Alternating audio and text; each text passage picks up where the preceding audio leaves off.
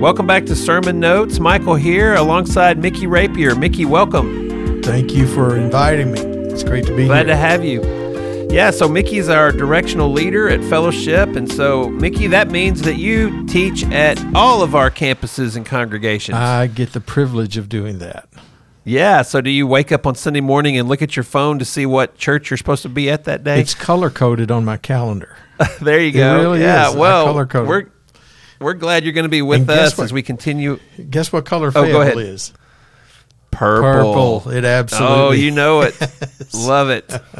No offense to all you non-FHS folks who listen to Sermon Notes. Hey, and I want to give compliment to Caleb Whitsitt. I'm recording this in Rogers today, and you're in Fayetteville, and he has us connected in two different podcast studios. Caleb looks very satisfied right now as I look across. Thank you, Caleb. It's all working. Thank you. You made it happen.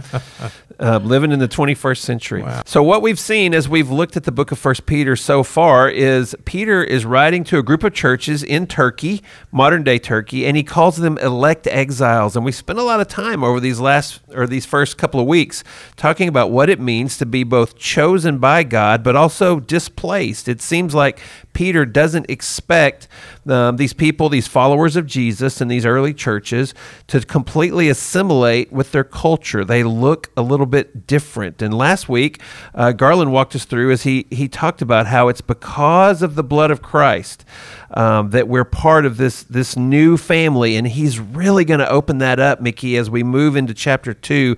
Just give us kind of an overview of what Peter tells us about ourselves as we look at the second chapter. Yeah, it's interesting to me that Peter doesn't let them off the hook. He is telling them, even though they are living under persecution.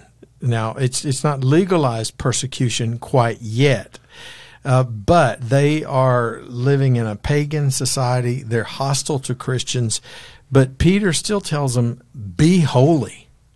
Be holy, to live it out in front of these people. And as he gets into this, after telling them to be holy in all that you do, he starts telling them how to do it. That you got to get rid of all malice, which is malice is to desire to harm someone. So if they were living as exiles and they were under persecution, the natural desire for them would probably be to hit back. Right. Keller says you kill us and we don't kill you back. Yeah, that's exactly right. To get rid of malice, to get rid of deceit, misleading someone, hypocrisy, envy, slander. And so he's telling them that you can't be holy and do those things. And so in this next section, he's telling them how to get it done and to be like newborn babies. He's not calling them babies. He's saying, like a newborn baby, you crave that spiritual milk so that they can grow up in their salvation. Yeah, that's good. We know that a newborn baby only wants one thing, right? A newborn baby's not like, should I have chicken or steak? No, they know the milk that sustains them. That's all they desire. That's it. I got a call from my wife this morning, and she said our 5-month-old, who, bless her heart, she was at Children's the other night. She's had a virus and not been doing well, but she's getting better now. And she said that the baby had woken up crying, and they thought, oh, here we go again. And she said, we gave her a bottle, and she was fine. That's all she wanted. She just wanted that bottle. She was craving that bottle, and she does whatever she can take, whatever she needs to do to scream or for them to see those tears rolling out of her eyes to say, this is what I got to have. And I told my wife, look, she needs better care than what y'all are giving me. You better be careful. You don't know who's listening to this. But they didn't invite me down to help out, So. So after he gets us going there with the newborn longing for pure spiritual milk, and then he starts talking about stones, and he starts pointing us to some Old Testament passages. Where's he taking us here? Yeah, absolutely. He points out the fact that Jesus is the cornerstone. And I've heard some say, oh, this is talking about the keystone that you would find in an arch, but no, here he's talking about the cornerstone. It just absolutely lines out the corners. The buildings are built with that cornerstone in place. And then he says that we are living stones. Jesus Christ is the living stone, but we are also living stones. And I like to think of those living stones as we're also building blocks that he's using to build that spiritual house. And so he's telling them that they have a significant opportunity to make a difference in the lives of the people around them by getting rid of all the malice, deceit, envy, all those things, and then become a spiritual house that's going to make a difference in the lives of those people around them. Something that strikes me, as you mentioned, the cornerstone is, as the stones that make up the building, our job's to get in line with that cornerstone. The cornerstone's perfectly set. So all the other stones have got to be in line with that stone if we're going to build a building that's what the Lord wants. Absolutely. He is our plumb line. We have to align with him. And it's not, here's the thing that we're facing right now. I mean, we're we're living as exiles in our own country right now in some respects, because there's a definite bias against Christianity among some groups. We can't filter the Bible through the lens of culture. We have to filter the culture through the Bible. I mean, that's our plumb line. And right. Another thing I see in here that as he's talking to them about being those building blocks, those living stones, is that they have to work together. They are stones being built together to form that house. And that's important for us as well. Man, you're starting to sound like me. The guys here, I'll say I can preach community from any passage in the Bible. You were getting dangerously close there. Oh, it's coming. It's coming. But unity is definitely a theme, right? In 1 Peter, like he comes back over and over to this idea of us being unified. Absolutely, that we're a holy priesthood, a chosen people. That he doesn't use the word individual at all.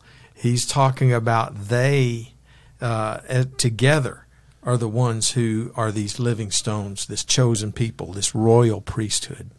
Okay, so I was waiting to get to that. What is he calling us to, Mickey? What does he mean when he tells us that we're a royal priesthood? He's talking to Gentile Christians, not to Jews. He's not talking about the priesthood of the Old Testament. What's he pointing us toward? Yeah. Every member ministry. Every member ministry. Each of us has a job to do. We all have our specific talents and our gifts that God has given us, and whether that's holding babies or playing a keyboard or preaching from the platform or whatever ministry it might be, God has something for us to do.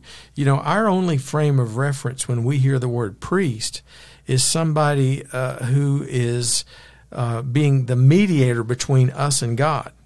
Well, that's Jesus Christ. Jesus Christ is our mediator. And so that's not what he's talking about at all. And unfortunately, people get confused when they see this reference. He is talking about being that member of that body of believers in exile who finds your niche, and you just do it with all your might. You're a living stone, not a dead stone. It's amazing how he pulls these two metaphors together. The royal priesthood, the holy nation, is the building that's being built of living stones. Yeah, they are all together. Holy nation, what does he say? Chosen people, royal priesthood, holy nation, God's special possession. I love that. We were bought at a price, and we belong to him. And so we have a responsibility to be the very best living stone we can possibly be, the very best priest we can possibly be to the people around us. Yeah, and he actually gives us the why. It's the final verse of your piece that that you'll be sharing with us. But once you were not a people, but now you're God's people. Once you had not received mercy, but now you have received mercy. Yes. Man, that's our motivation, and that's what makes this whole thing possible. It was God who chose us and showed us mercy. Now the things we do we're living out of just a grateful response, not to earn anything. For those who embrace universalism, I want to have a talk with them about this verse.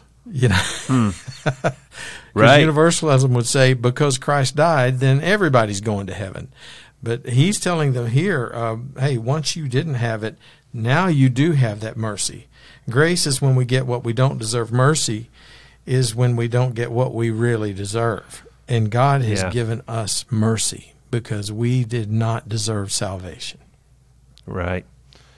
Man, that's so good. So one of the things that we like to do on sermon notes is we know that when we're preparing a message, especially with a passage as loaded as this one, there's going to be some things that don't make it into the sermon, and this is a great place to share some of those things. So for our sermon notes listeners, what would you like to have included if you had a little extra time on Sunday that maybe we could share with them here? Yeah, that extra time. I tell you, you know how it is. You're going through your notes. You look up at the countdown clock at the back that you said, hey, set it for this. And you think, oh, I'm not going to be able to get to that. That's when you start cutting on the fly. Yeah, exactly. But one of the things I wanted to point out is that in the first century, they feel like there were anywhere from a few hundred to maybe a couple of thousand Christians. And by the time that Constantine in the 4th century legalized Christianity, over 60% of the Roman Empire was Christian. They did their job. Wow. They made a difference in that culture where, they were being ostracized. I mean, Nero came in and he legalized persecution against Christians, and they just kept doing the things that Paul had told them to do. I hope I get to that, but as we're recording this before I teach it. But I tell you what I really want to mention is I know that I can't do this because it's dangerous territory, and you and I have already talked about it a little bit. When we talk about every member ministry, we talk about that royal priesthood. Who are some of the people there in Fellowship Fayetteville that come to mind when we think about people who have embraced every member ministry and they're giving their lives away for the cause of Christ? Yeah. I think about Scott Davis and Aaron Marshall. I saw Scott was here. I'm in Fellowship Fayetteville right now as we record this on Wednesday. Scott was here at 6 o'clock this morning, and Rob and Jessica West, that's another one. Rob was making coffee, and Scott was putting handouts out for a men's meeting they were going to have. Yeah. And so those are two guys fresh on my mind because we were together just this morning. And Scott always says he's on staff, he just doesn't get paid for it. Right, exactly. That's how he views it. And Aaron as well, those two guys. And so many on our staff started out as volunteers.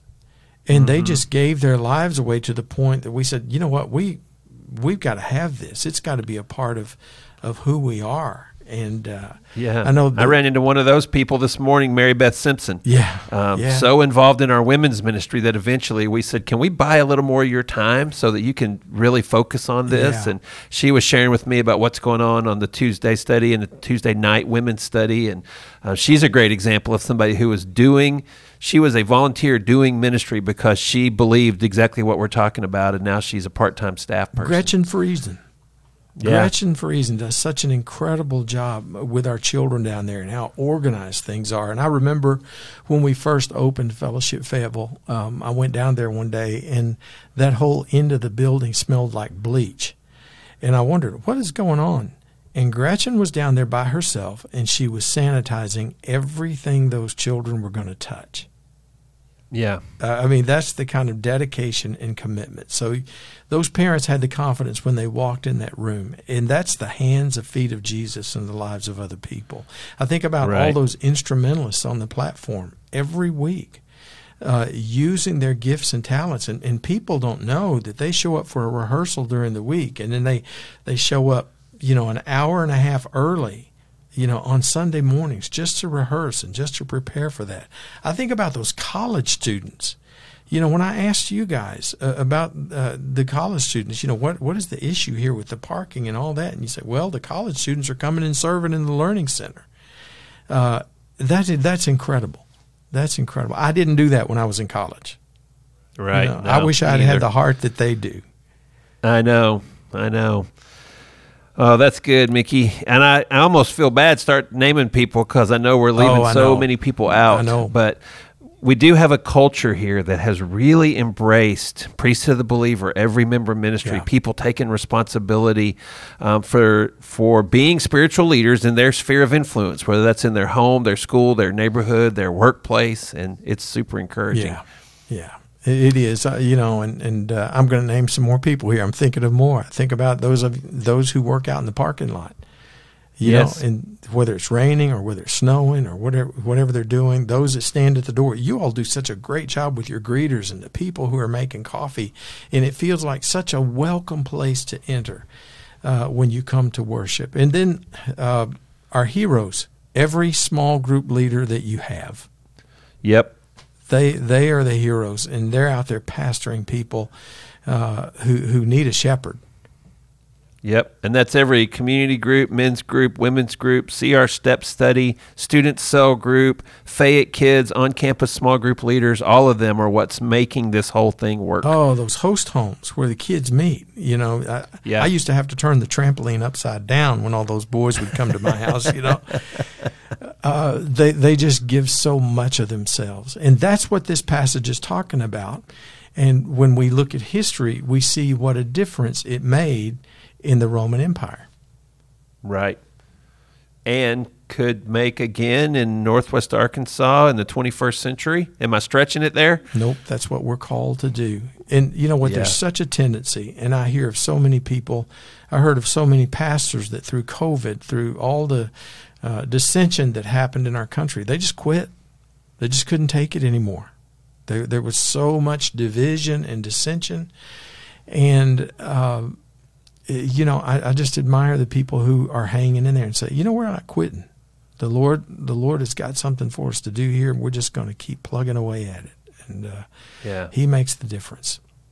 Yeah. Man, that's good, Mickey. Well, I'm excited to hear your message, and I'm excited for the conversations that are going to happen in our community groups and as people gather with their Bibles open to just talk about this. I want to remind everybody we've got lots of resources on our website where you can get more insight into the passage, a discussion guide, and also if this conversation that we've been having if you felt the Holy Spirit nudge you that maybe you need to be serving somewhere, we'd love to talk to you about that. You can talk to any ministry leader in the area where you think you might like to serve, whether that's early childhood or the parking lot, as Mickey mentioned, the foyer on Sunday morning. If you're interested in leading in small groups, I'll be at the community booth on Sunday, Lord willing. I'd love to talk to you about that. But until then, I hope your time in God's Word is fruitful, and we'll see you next time on Sermon Notes. Blessings.